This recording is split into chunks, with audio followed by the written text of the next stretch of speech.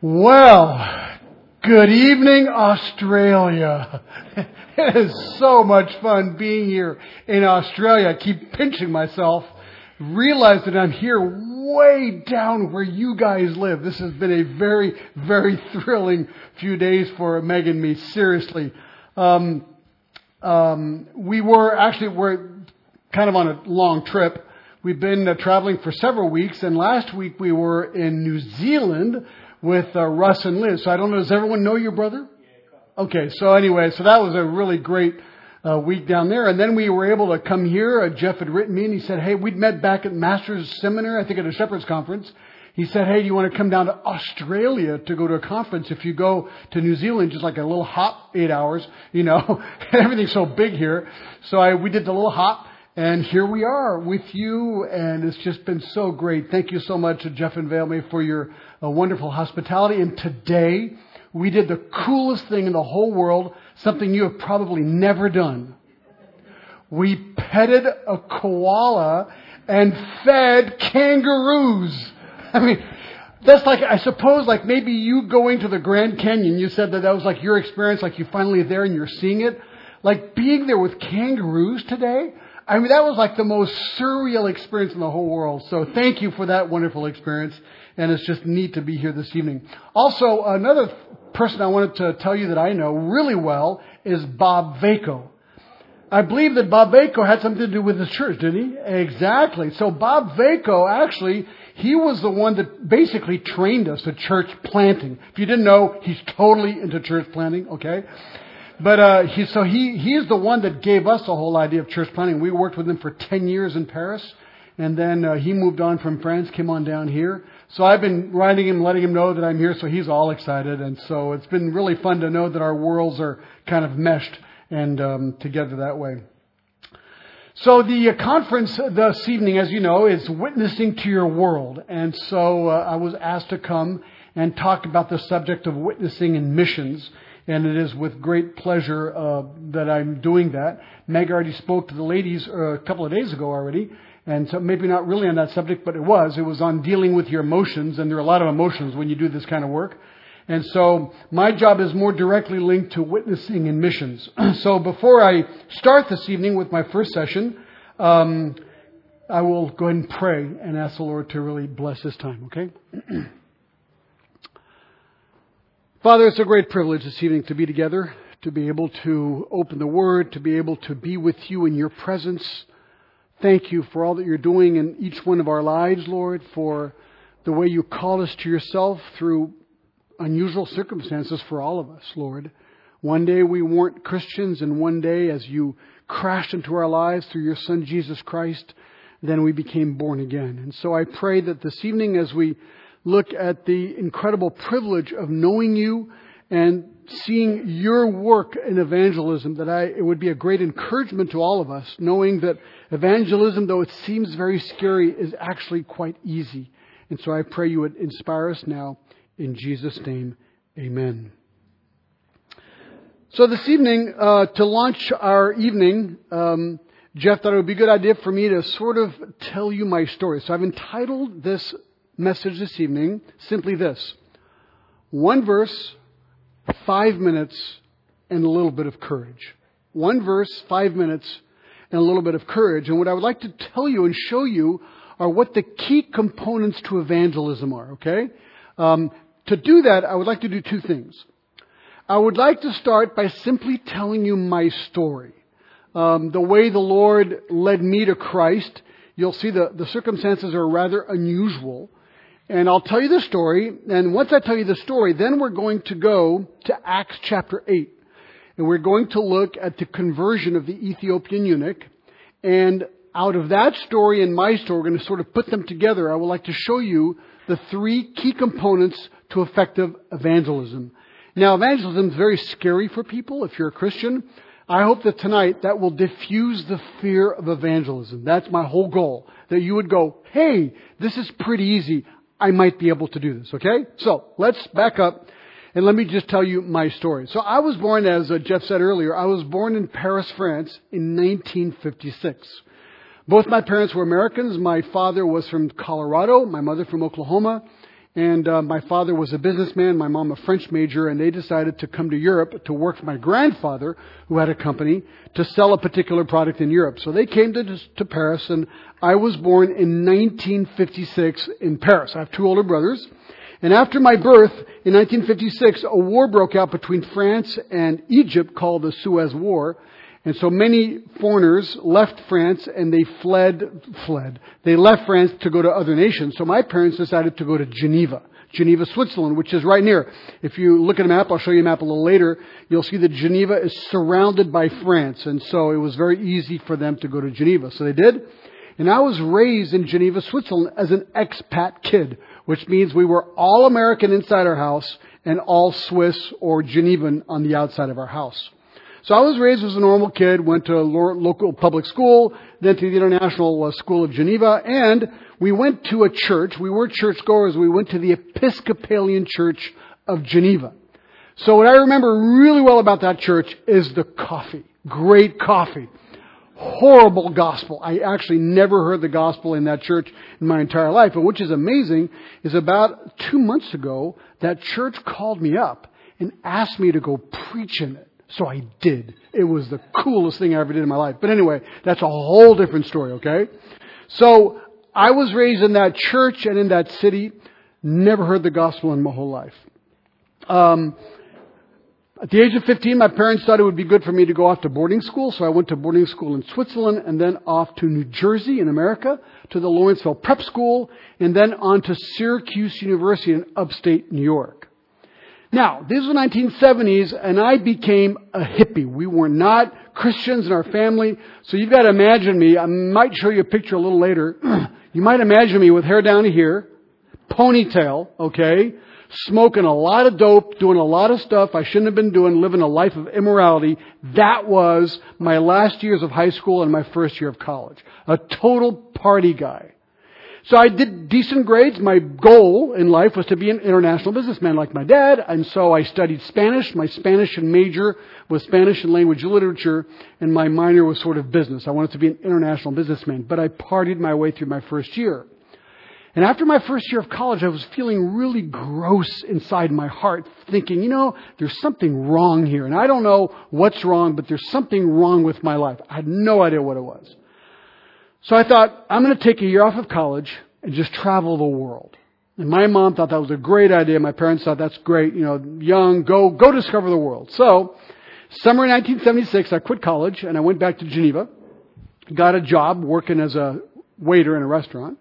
And is that rain I'm hearing out there? Oh, wow. It really rains here, doesn't it? Boy. And so I came back to Geneva and I worked as a waiter in a restaurant. And that got boring. So I thought, okay, I'm taking my trip.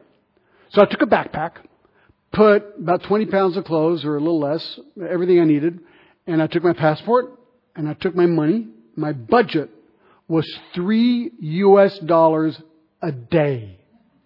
Now, in those days, you can get a lot farther with $3, okay? But that was my budget. And passport, money, and I thought, I'm taking off. So I took my backpack, went to the Geneva train station. It was June 23rd, 1976. I was 19 years old. I got on the train. So we're not going to show the pictures yet, but I'm just going to show you here. I'm going to trace the map, okay? So this is Switzerland. For the first month, I went from Switzerland through Germany, Austria, Hungary, Romania, Yugoslavia, Greece. My goal, go to Greece and get a tan.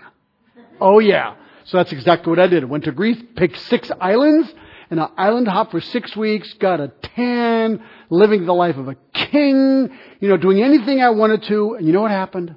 After 6 weeks, I got empty in my heart. There was something missing. Oh, I was living the life of a king. I was sleeping on the beaches, just having a blast. You're not allowed to do that anymore. But it was great in a way, but I was feeling empty. There was something missing in my heart. So after a while, I met a guy who said, hey, no. I figured maybe I needed to get a job. And this guy said, you need to go to Israel and go get a job on a kibbutz. Kibbutz like a farm. I said, cool, I'm going. So I went to Israel. And the next morning, they signed me up for the kibbutz Bet Hashita between Afula and Bet Shean, and I was in the olive groves at 4 a.m. picking olives off the trees. That was a blast for about 2 days. And I began to realize, you know what? Nothing is cutting it. Nothing is cutting it. I always started feeling empty in my heart. So I was getting worried. I mean, I was 19 years old going through like a life crisis, thinking this is like weird. So I lasted about 3 or 4 weeks in that kibbutz. I left the kibbutz, went down to Jerusalem to kind of walk around as a tourist. And I got a little guide and it said, go see the Garden Tomb. Now, if you've been to Israel, you know there's 2 potential candidate places for the crucifixion and burial of Jesus. It's the Church of the Holy Sepulchre and then the Garden Tomb. So I went to the Garden Tomb. I didn't know about all that, but I went to the Garden Tomb. And so I walked in. I was the first one there. And it said, walk here and you'll see the tomb of Jesus. So I walked in. Boom. There was the tomb of Jesus.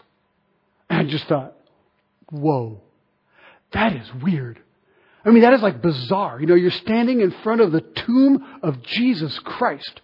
And I'm going, whoa. So I walked inside the tomb of Jesus Christ. It's like I'm in it. It's empty, obviously. And I'm in it. And I'm looking at the place where the body of Jesus has been buried. And folks, I got cold chills over my entire body.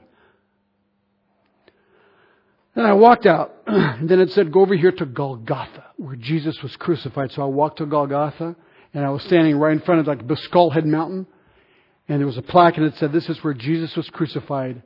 And I began to cry and to weep and to sob like a baby, and I didn't even know why.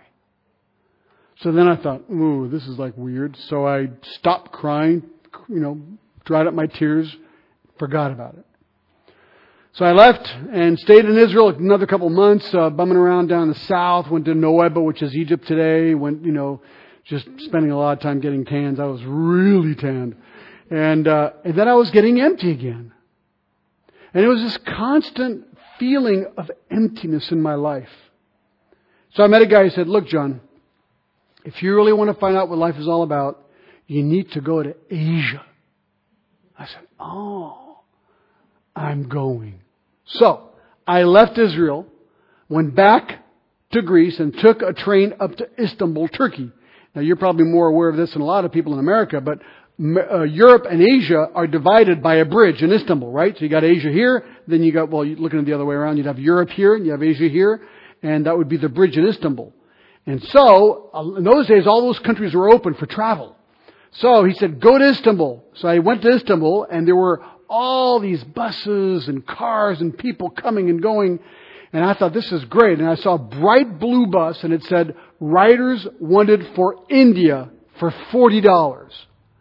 I thought, now that is a deal. Now I didn't know where India was. So I bought a map and I looked and I thought, ooh, this is long. So it was a 6-week bus ride. Okay. So we left Turkey. And if you're looking at the map again, we're going through Turkey, went through Iran, Afghanistan, Pakistan, and India.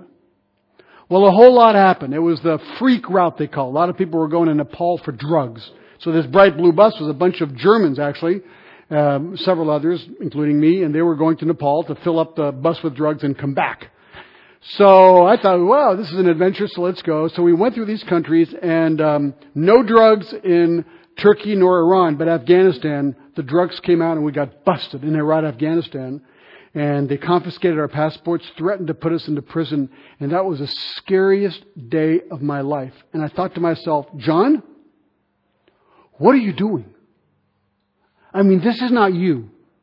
This is just not you. So they finally did not arrest us. And we continued our way. And I was just really confused now. Got to India. And all my friends began to pull out syringes and they started shooting up on heroin. And I thought, that's not me. That's not me. We all have a conscience level. Mine was somewhere. But it was flashing, man. It was really flashing. And I thought, that's it. So I got off the bus in New Delhi. I'd been gone about 5 months now, 5.5 months. And very bewildered. Now, on top of that, I'm in India. The poverty. Man, I'd never seen anything like this before in my life. I mean, there were people sleeping on the road. I guess dying on the road, I heard. I mean, I can't remember the details. I remember one day I saw a leper. I saw a leper just gross, and he was begging. And I looked at him and I was just feeling so guilty, thinking, why him there? Why me there? All the existential questions. Why? And it was very confusing, and there were red dots, and there were cows everywhere, and dust everywhere, and it was like a weird deal. It was just an incredible experience. And I got scared. I couldn't understand life anymore. And I thought, I'm going home. That's it. I can't deal with this anymore. So I always had enough money for a plane ticket to go home. So I went and bought a plane ticket. The next day, I was going home. So I'm walking down Janpath Avenue. I think they say Janpat. Something like that, right? Yeah. Toward Connaught Place. And I was walking down there. I was staying in a place that was called the Ringo House. I was paying 30 cents a night. It was really cheap, okay, on the roof. But I was walking down the sidewalk, and as I was walking down the sidewalk, I saw a guy. He was a Westerner, with long hair, handing out pieces of paper to people. He was a missionary. He was a missionary. I'd never heard of a missionary in my life. He was handing out tracts, Bible, gospel tracts to people. So we started talking. Really nice guy. He was from Holland. He said, John, let's go drink a Coke. So we went to a restaurant. We had a Coke. And we were just talking. And then he said this. He says, John, can I show you one verse in the Bible? Oh, man. Okay, I did know some Christians back at Syracuse. The problem with Christians, they all looked just like me tonight. They had short hair. They had nice suits, carried Bibles. They went to churches. Couldn't stand Christians. Couldn't stand them. So this guy's saying, can I show you one verse in the Bible? So everything in me just sort of reacted. Then he said this, and try it. This works, okay? He said, John, this is the bestseller of all times. You need to know one verse. That works each time. You need to know one verse in the bestseller. No book has sold more ever than this book, the Bible. So I said, okay. Fatal okay. Guess what verse he opened to? John 3:16. He said, for God so loved the world that He gave His only begotten Son, that whoever believes in Him should not perish but have eternal life. I said, great, thank you. He said, no. Let's analyze the verse. Got nervous, okay? I said, okay. So he says, for God so loved the world. Who's the world? So I'm going, world means world. He goes, exactly. He loves Indians. He loves Congolese. He loves Americans. He loves Brazilians. He loves South Africans. He loves Australians. He loves everyone. Then he said, for God so loved John, me. For God so loved John that He gave His only begotten Son. Who's that? Flashback. Israel. I'd been in the tomb of Jesus. I'd been at Golgotha. And now, for the first time in my life, I didn't know the Bible at all, of course, but it's like the words jumped out of me. It's like, whoa, there's something historical here. I've been in the tomb. I'd been on Golgotha. So for God so loved John that He gave His only begotten Son, Jesus Christ, who died and rose again from the dead to conquer sin, conquer death, that whoever believes in Him should not perish but have eternal life. Then he said, John, you have a choice. Two possibilities. Number one, you can reject Jesus Christ, reject His sacrifice for you, reject the fact that He died and rose again from the dead to conquer your sin. Just reject God, reject His Son. If you do that, you will perish. You will spend all eternity separate from a holy God that hates sin, and therefore He will condemn you to an eternal hell. Or you can do exactly what the verse says and believe in Him. Whoever believes in Him should not perish but have eternal life. If you believe in Jesus Christ, if you trust Him, if you embrace Him, if you repent of your sin, realize that your sin is a holy offense to a God who is holy, who is ready to judge you, Jesus Christ, His Son, who died and rose again, will come into your life, wash your sin away, and grant you eternal life now. What do you want to do? Oh, man, it's like, whoa, but my heart was pounding. And I knew what he was saying was true. But I got scared. I walked out. The guy followed me down the street, spun me around. He said, John, this is your last chance. I said, okay. So right there on Janpath Avenue, November 2nd, 1976, I bowed my head. Now, I had my doubts. I wasn't 100% sure. But I thought, you know what? If this is true, Well, no, I said, first of all, I said, if this is not true, nothing will happen. But if this is true, everything will happen. So I bowed my head and I said, Jesus Christ, if you can really come into my life, forgive me my sin, and give me eternal life, I said, do it now. No thunder, no lightning, no voice from heaven. You know what happened? At that instant, the God of the universe invaded my life. At that instant, Jesus Christ forgave all my sin, past, present, and future, and gave me eternal life. Boom. Just like that. The whole thing instantly. Because that's exactly what he said he would do in John 3:16. And I knew it. I knew something very, very significant had happened to my life. But I didn't know what. So I walked away from that guy. Now, I want you to really hear this. That guy, I have no idea who he is today. I have no idea. You know what he did? That guy used one verse, 5 minutes, with a little bit of courage. He totally changed my life by proclaiming the gospel to me. Let me ask you a question. Do you have the expression cold turkey evangelism here? You know what that means? Cold turkey evangelism is like you got 2 minutes with someone or 5 minutes, and you go, okay, should I just throw John 3:16 to this person? And you're going, it's not really worth it. Hey, folks, it's worth it.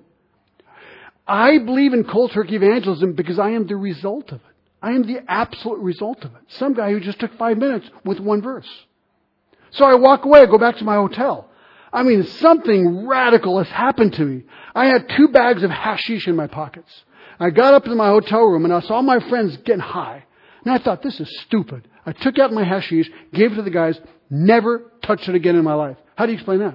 It was incredible. That was the first hour. I had a Bible. Now, this is an amazing thing. Back at Syracuse, I knew one Christian. She was a Christian. I didn't really like her Christianity, but she was a great jazz flutist, and I play a little bit of boogie woogie. And so we used to play a lot together. And she never pushed her religion on me, but I really liked her. The day I was leaving college, there was a little Gideon's those Gideon Bibles that you get? Well, mine was as crisp the last day of college than it was the first day of college because it was in my desk the whole time. And it was there on my desk. She saw it. She took it. She says, John, look, throw this in your backpack. You never know. I said, okay. Threw it in there, forgot about it. 6 months later, I'm in New Delhi, just get saved. I'm going, whoa, I've got a New Testament in my backpack. So I go find the little thing. I've still got it, the green thing. And I begin to read it. And I just know that the Lord has completely transformed my life. I just know it. The next day I get on the airplane. I know one verse. I turn to the man next to me. Sir, this is incredible. You got to hear this. He was a Muslim. And I tell him, sir, you need Jesus Christ. You are a sinner. And I didn't know John 3:16 very well, but I quoted the verse to him and he told me, you have a real problem, man. He did not understand what I was trying to say to him. And I thought, I've got to stop. I can't go home yet. So I get off the plane in Bombay. The plane was going Geneva. I think it was going Delhi, Bombay, Zurich, or Geneva. So I get off the plane in Bombay. You could do that in those days. And I'm running out of money. And I heard that all these hippies were going to Goa because that's where they could go live on the beaches and eat bananas and coconuts and stuff. So I thought, I'm going with the hippies to Goa to think about my new conversion. I'm only 2 days old in the Lord here. And so, 1 day old in the Lord. So I get on this boat. And on the boat, I bump into some missionaries going to Goa. And so I'm so excited. So I go and I live with them for the next month. And they start pumping all the Bible to me and stuff. It's really exciting days for me. Just learning, drinking it all in. And then I finally leave and go back to Geneva after a month. And my poor parents, they just, they see their son leaving as this hippie freak coming back a Jesus freak. And they're going, whoa, another phase in his life. But this was not a phase. This was a radical conversion. And so I ended up going back to college, getting involved with Campus Crusade for Christ because they evangelized. I loved evangelism. I thought it was fun to be able to just, use tools to see people come to Christ. And then I graduated from college, and now I'm starting to wonder, wow, should I go in the ministry? I was loving the Bible. I cut my hair, by the way. My mom was real happy about that. and stopped all the bad stuff. And so that was kind of neat. But I was just really sensing the call to the ministry somehow. And so I didn't know what to do. So I needed a job. So I became a flight attendant with Pan Am, based in New York right after college. And one day I was at the crew lounge and I was waiting for a flight. And this friend comes in and says, John, I want to introduce you to a Christian flight attendant. So I met the most beautiful Christian flight attendant in Pan Am, and I married her. It was Meg. That's right. So the Lord was so good. She was actually raised in Seattle, Washington, and when she was 16, she went to Japan as an exchange student, and there one day in the solitude of Kyushu, the Kyushu Island, she had a little Billy Graham version of the Bible, and one day she read the instructions on how to become a Christian and embraced Christ as her Savior, became a born-again Christian in Japan, came back, finished college, Japanese major, language and literature, and became a flight attendant, went to New York, and ta-da, we met. So that was really cool. So we met, fell in love, and then Pan Am, I guess I killed the airline because Pan Am died. And so I needed another job, and I thought, this is great. Now I can go into the ministry. So I ended up going out to Los Angeles. John MacArthur, I'd heard of him, and I really liked his style of preaching, so I thought I'm going to go get trained by him. So I went to Talbot Theological Seminary. And during that whole time, we began to sense the real desire to go to Geneva, Switzerland. That's what I felt since I was raised there. I thought, this is crazy. I was raised in the city of Calvin, never heard the gospel once. That's not right. So I asked God if I could go back to Geneva and be a preacher in my hometown. And so 30 years ago, I was ordained, and then Meg and I left, sent out as missionaries. We went to Paris to 10 years first, and then 20 years ago, went to Geneva. So we've been in Geneva ever since. And 9 years ago, we planted a brand new church called l'Église Évangélique Internationale de Genève. You're welcome to come. Okay. It's EEIG.ch, all French-speaking international church. Very exciting. We have 42 nationalities in the church. Maybe I'll tell you more about that later on. But anyway, and that's been the thrill of our lives. So what's interesting about this whole story, my friends, is that missionary has no idea what happened to me. Zero. No idea. And yet, one day, on November 2nd, 1976, he wasn't a massive theologian. He knew one verse. He knew it pretty well. He took 5 minutes of his time. He had some courage. And he told me the truth about the gospel. And that completely changed my life. I don't know who he is. He doesn't know who I am. So that's a really important point. So with that, let's go to Acts chapter 8. This will go pretty fast, okay? But I hope it'll be very exciting for you. Acts chapter 8. I told you I would give you the three key components to effective evangelism. And so what I want to show you tonight is that God gets all the credit with evangelism. You don't need to be this incredible theologian. Theology is great. Going to school and seminary is great. But to be an evangelist, you don't need to do that. Let me show you how it works, okay? What are the three key components to effective evangelism? Number one, I'm just going to give it to you, then I'll show this to you. Number one, there must be the preparation of the messenger. There must be the preparation of the messenger. Acts chapter 8, verse 26. Let's start there. It says this. But an angel of the Lord spoke to Philip, saying, Get up and go south to the road that descends from Jerusalem to Gaza. This is the desert road. So he got up and he went. And there was an Ethiopian eunuch. Let's just stop right there. In this particular story, we see that God leads, really, I don't know if I can put it this way, but the Ethiopian eunuch that we're going to look at in just a minute is led to the Lord by a messenger. There must be a messenger. And before ministry or evangelism can happen, God needs to find the right messenger. It's kind of weird to think about. Let me ask you this. Could God, there are a lot of clouds right now, okay, here in Adelaide. Could God, if he wanted to, take those clouds and write John 3:16 in the sky in English? Could he do that? Does he do that? Why not? You ever thought about that? You do have clear days, don't you? Do you see the stars sometimes? Okay. I need to come back sometime, apparently, okay? Okay, now on a clear day, there's millions of stars out there, right? Okay, now could God take all those stars and write John 3:16 in English over Australia, maybe in French over France? Could he do that? Does he do that? Why not? It'd be so easy. Well, I'll tell you why not. Because that's not the way he designed it. It's as simple as that. How did he design this to happen? Well, let me read you. Matthew 28:18. You probably know this really, really well, probably by heart. And Jesus came up and spoke to them and said, all authority has been given to me in heaven and on earth. Go, therefore. He's talking to who? His disciples. He says, go, therefore, and make disciples of all the nations, baptizing them in the name of the Father and the Son and the Holy Spirit, teaching them to observe all that I've commanded you to do. So, his goal, his method is to send messengers. That's always the way it's been. But you ask, but what kind of messenger? Aha. Well, in the story before us, we see what kind of messenger. If we go back to Acts 8 here. He says, an angel of the Lord spoke to Philip in verse 26. Stop right there. Philip. Okay, here's the messenger. So what we need to do is to find out who Philip is, to find out why God picked him for this particular task. Well, to find out who he is, we need to go back to Acts chapter 6. You remember the situation? Jerusalem church has been birthed after the Holy Spirit came in Acts 2. And it grew big time. There's thousands of people. And the whole excitement of there, well, these Greek widows had been neglected in the distribution of food. Crisis in the church. And so, they have to try and remedy this. And to remedy the situation, they pick 7 men. Acts 6, verse 5, the statement found approval with the whole congregation. And they chose Stephen, a man full of faith and of the Holy Spirit, and Philip, number 2 man, and Prochorus, Nicanor, Timon, etc. But, so they pick 7 men. The number 2 man is our man.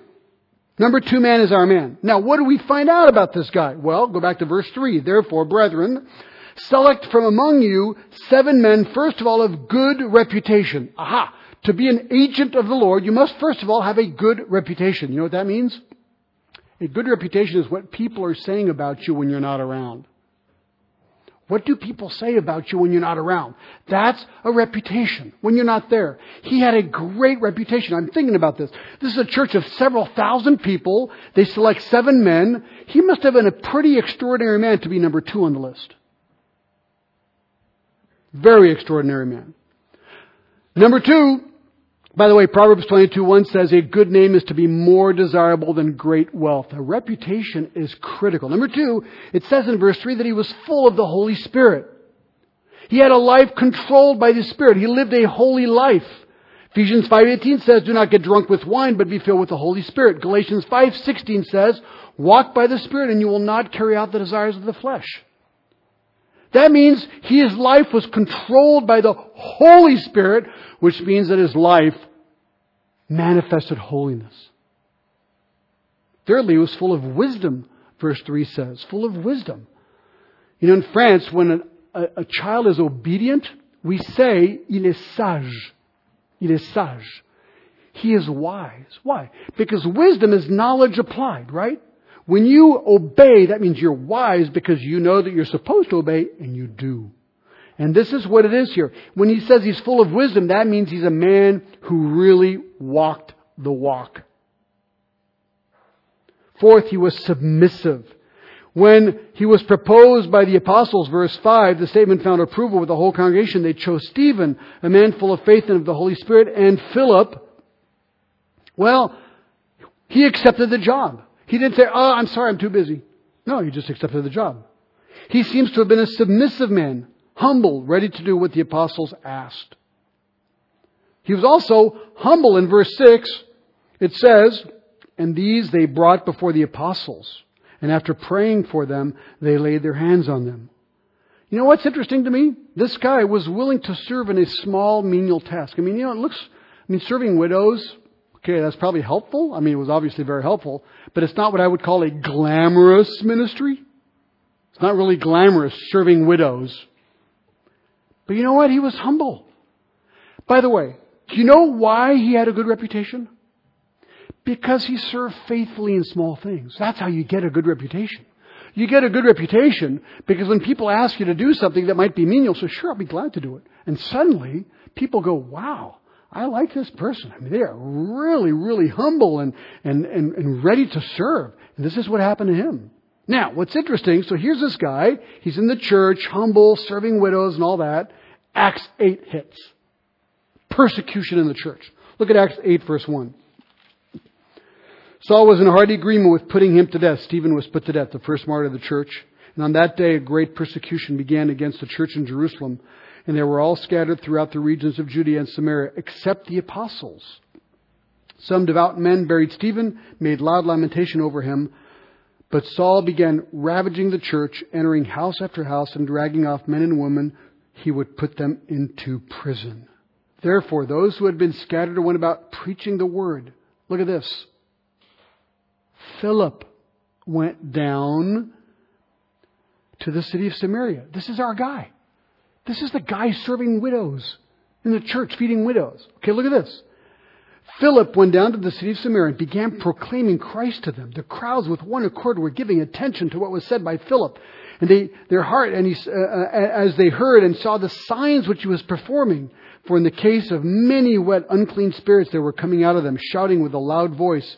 And many who had been paralyzed and lame were healed. And there was such rejoicing in that city. Wow.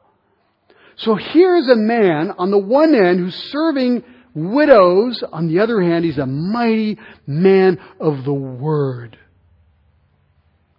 He's not only a godly man, willing to serve in small tasks. He's a man mighty in the Word of God, mighty in proclaiming the gospel. God had even given him the gift of healings and the gift of miracles. So this incredible ministry is happening in Samaria. I mean, people are coming to Christ. People are being healed. It's like out of control cool. I mean, it must have been a very thrilling time.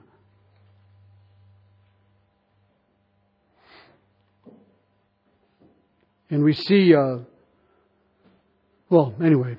And then comes verse 26. Thrilling ministry in Samaria.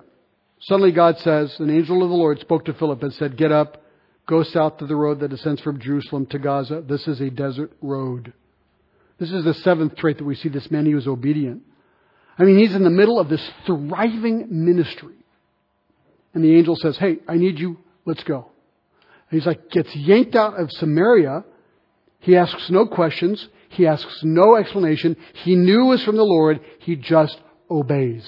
He just obeys. He could have reasoned, but God, you're making a huge mistake by sending me to the desert. Look what's happening here in Samaria. I mean, what am I going to go do in the desert?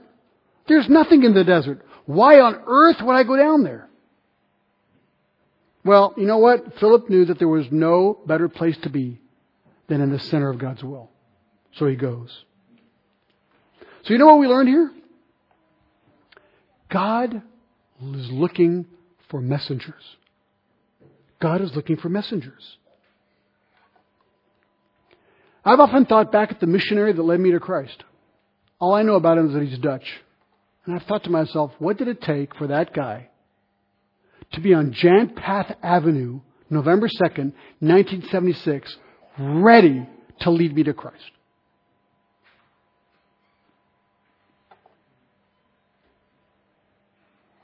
That guy's inspired me. This is one of the reasons I'm a missionary today. I've always thought, wow, if he did that for me, shouldn't I do that for others?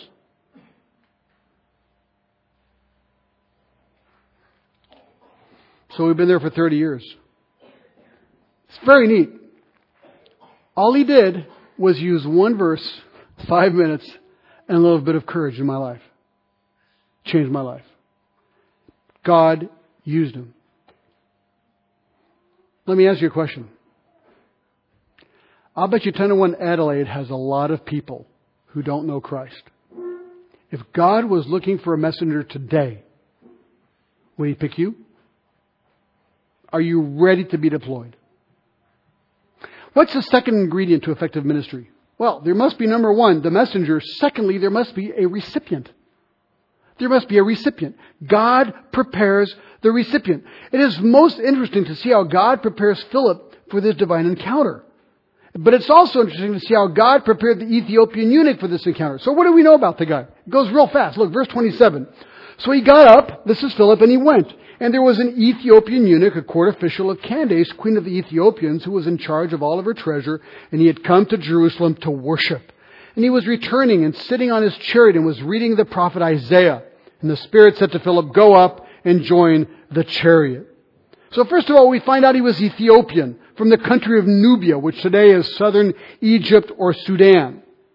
We find out also he was a eunuch. He was a castrated man, so as to guarantee sexual irreproachability as a guardian of the king's harem. Also, we find out he was an important government official. Verse 27 tells us he was a minister of the treasury under the Queen Candace, queen of Ethiopia. You know what? He was in charge of all of her money. I mean, this guy was a top guy in the government of this queen, probably a very, very wealthy man. Probably traveling not alone, with an entourage. We know he is wealthy because he had also a copy of a manuscript. They were expensive in those days. In verse 27, we find out he was a religious man. Yes, he says he had come to Jerusalem to worship. No doubt for the Pentecost celebrations in Jerusalem mentioned in Acts 2. That means he was probably a pagan convert to Judaism. He was a Jewish convert, Gentile convert to Judaism. He had come to celebrate Pentecost in Jerusalem. He was going home. He had traveled huge distances for this religious pilgrimage. Now what we know is that he's also a searching man. He's a searching man because we know, first of all, that he's not saved since he gets saved in the story. He's probably following the prescriptions of the Pharisees and the Sadducees and the scribes. And if you read Matthew 23, you know what Jesus felt about them. He blasts them and condemns them to hell because they were leading people astray, making them twice as much a son of hell as they were. So Jesus says these guys were hellbound and their proselytes were double hellbound. So this guy was probably totally lost in a religious system, thinking he was doing good. So he's seeking the truth. And what's so cool here is that he's reading the Bible. Verse 28, he was returning and sitting on his chariot and was reading the prophet Isaiah. And the Spirit said to Philip, "Go up and join this chariot." Philip ran up and heard him reading Isaiah the prophet and said, "Do you understand what you're reading?" He says, "How could I unless someone guides me?" And the passage, verse 32, is this: "He was led as a sheep to slaughter, as a lamb before its shearer is silent, so he does not open his mouth. In humiliation his judgment was taken away. Who will relate his generation? For his life is removed from the earth." I'll come back to that in a moment. So, what's interesting in this story is that God is preparing the messenger, but He's also preparing the recipient. He's preparing the Ethiopian eunuch. This guy is really searching. He's ready to be picked. When we first came to France, Megan and me, in 1986, we were looking for an apartment in a little town called L'Arbrel, near Lyon, France. And there was a baker in town, one of these French bakeries. Oh, man, it's deadly. And there was a little sign they were renting an apartment, so I walk in, and this little French man comes out with a white duck, the hat and white apron. And he goes, "Hello, what brings you to town?" I said, "Well, I'm a pastor." He goes, "Ah!" So I go, "Ah." He goes, "Ah!" I go, "Ah." He says, "You're a pastor?" "Yes." Then he says this, no joke. He says, "Mr. Glass, my wife and I have just finished reading the entire Bible, and we understand nothing." He says, "Could you explain it to us?" Inside I'm going, whoa! And outside I'm composed. I said, "Of course we would be glad to do that, But I just thought, this is unbelievable. Here we are in the middle of nowhere, France, and this guy is searching. He has read the entire Bible. And he says, "I don't get it." And then he asked me, "Can you explain it?" We started 2 Bible studies with him and all of his neighbors. It was amazing. You know what? I often think back at myself. Why on earth did God take me from Geneva, Switzerland, all the way to New Delhi, India, to bring me to Christ? I don't know why. I must have been a really hard case. I think that must have been, because I think it was during that trip where God just broke me, and He broke me, and He broke me, and He broke me to the point where in Delhi, at last I was ready. I wonder how many people in Adelaide and Sydney and anywhere else in this country are just like the eunuch, are just like the baker in France. They're trying to figure it out. They're lost, but they're so close. I'll bet you there's thousands, hundreds of thousands, maybe millions. So, what's the key to effective evangelism? Number one, the preparation of the messenger. Number two, the preparation of the recipient. Okay, here's the third one. Are you ready? This is coolest. This is so great. The third key, the third component to effective evangelism. Number one, the preparation of the messenger. Number two, the preparation of the recipient. Number three, the preparation of the circumstances where God puts them together. God brings them together. God brings the messenger and God brings the recipient, and whammo, He brings them together. This is what happens here. I mean, this story is like incredible, okay? I mean, totally incredible. So we find out about the eunuch in verse 27 and 28. And then look at this, it's just amazing details. And the Spirit said to Philip, verse 29, go up and join this chariot. So Philip runs. So Philip's in this desert road, and suddenly this chariot comes with the entourage, and the Spirit says, run up to it. So he says, okay. So he's running, literally he's running, and the chariot's going. That's what it says here.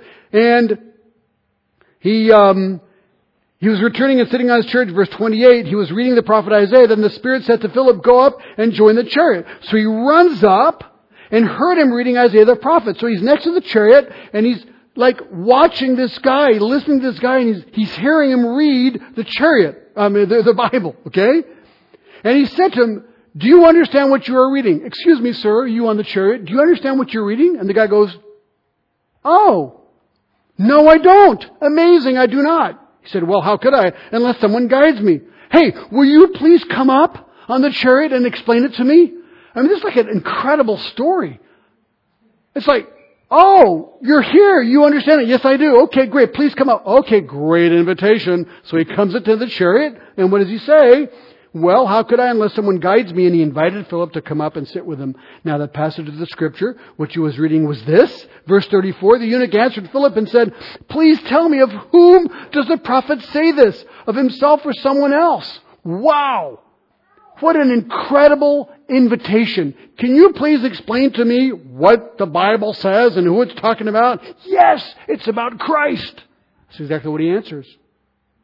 Philip opened his mouth, verse 35, and beginning from this scripture, he preached Jesus to him. Folks, isn't this amazing? He did not have an iPhone on him with 18,000 Bibles in 22 different languages. He knew the Old Testament from memory. And he was able to guide this guy to Christ. Verse 35, Philip opened his mouth, and beginning from this scripture, he preached Jesus to him. Wow. And you know what he included in his gospel presentation? And they went along the road. They came to some water, and the eunuch said, look, water, what prevents me from being baptized? He said to him in his gospel presentation, as soon as you come to Christ, you've got to get baptized. That's just part of the deal. So the guy goes, hey, here's water. Can I get baptized? Not too fast. This is not in the better manuscripts, but it is in my Bible. Verse 37, and Philip said, if you believe with all your heart, you may. And he answered and said, I believe that Jesus Christ is the Son of God. Even if that is not in the better manuscripts, that is a truism.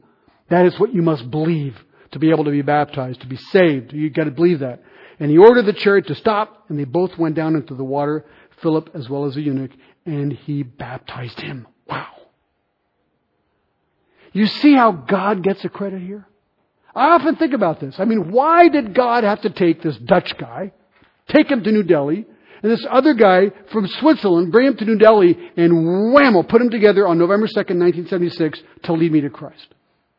See, God gets all the glory here. He gets all the glory.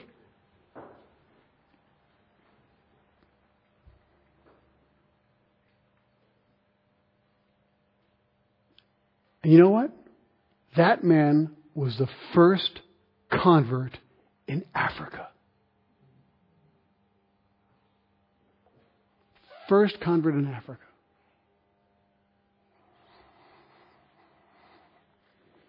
And I wonder if Philip ever heard back from him. Probably not. I mean, I have no idea. Didn't have Facebook in those days, you know. But it's true.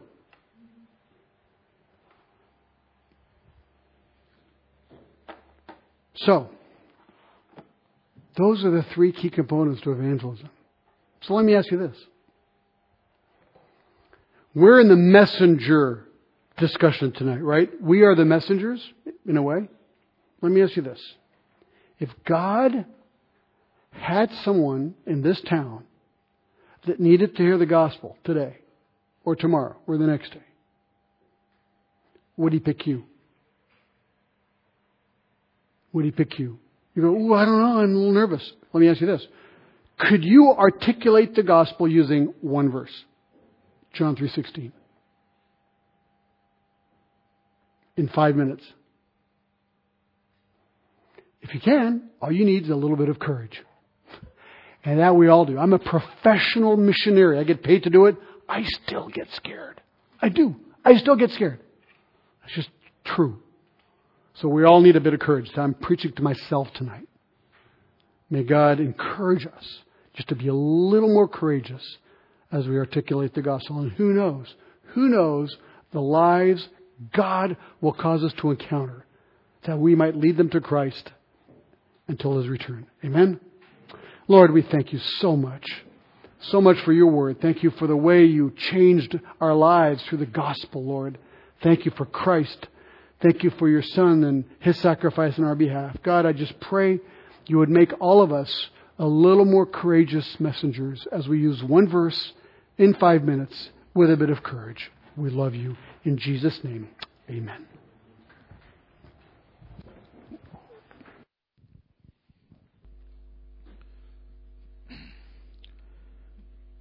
Can we all stand up and sing the closing hymn together?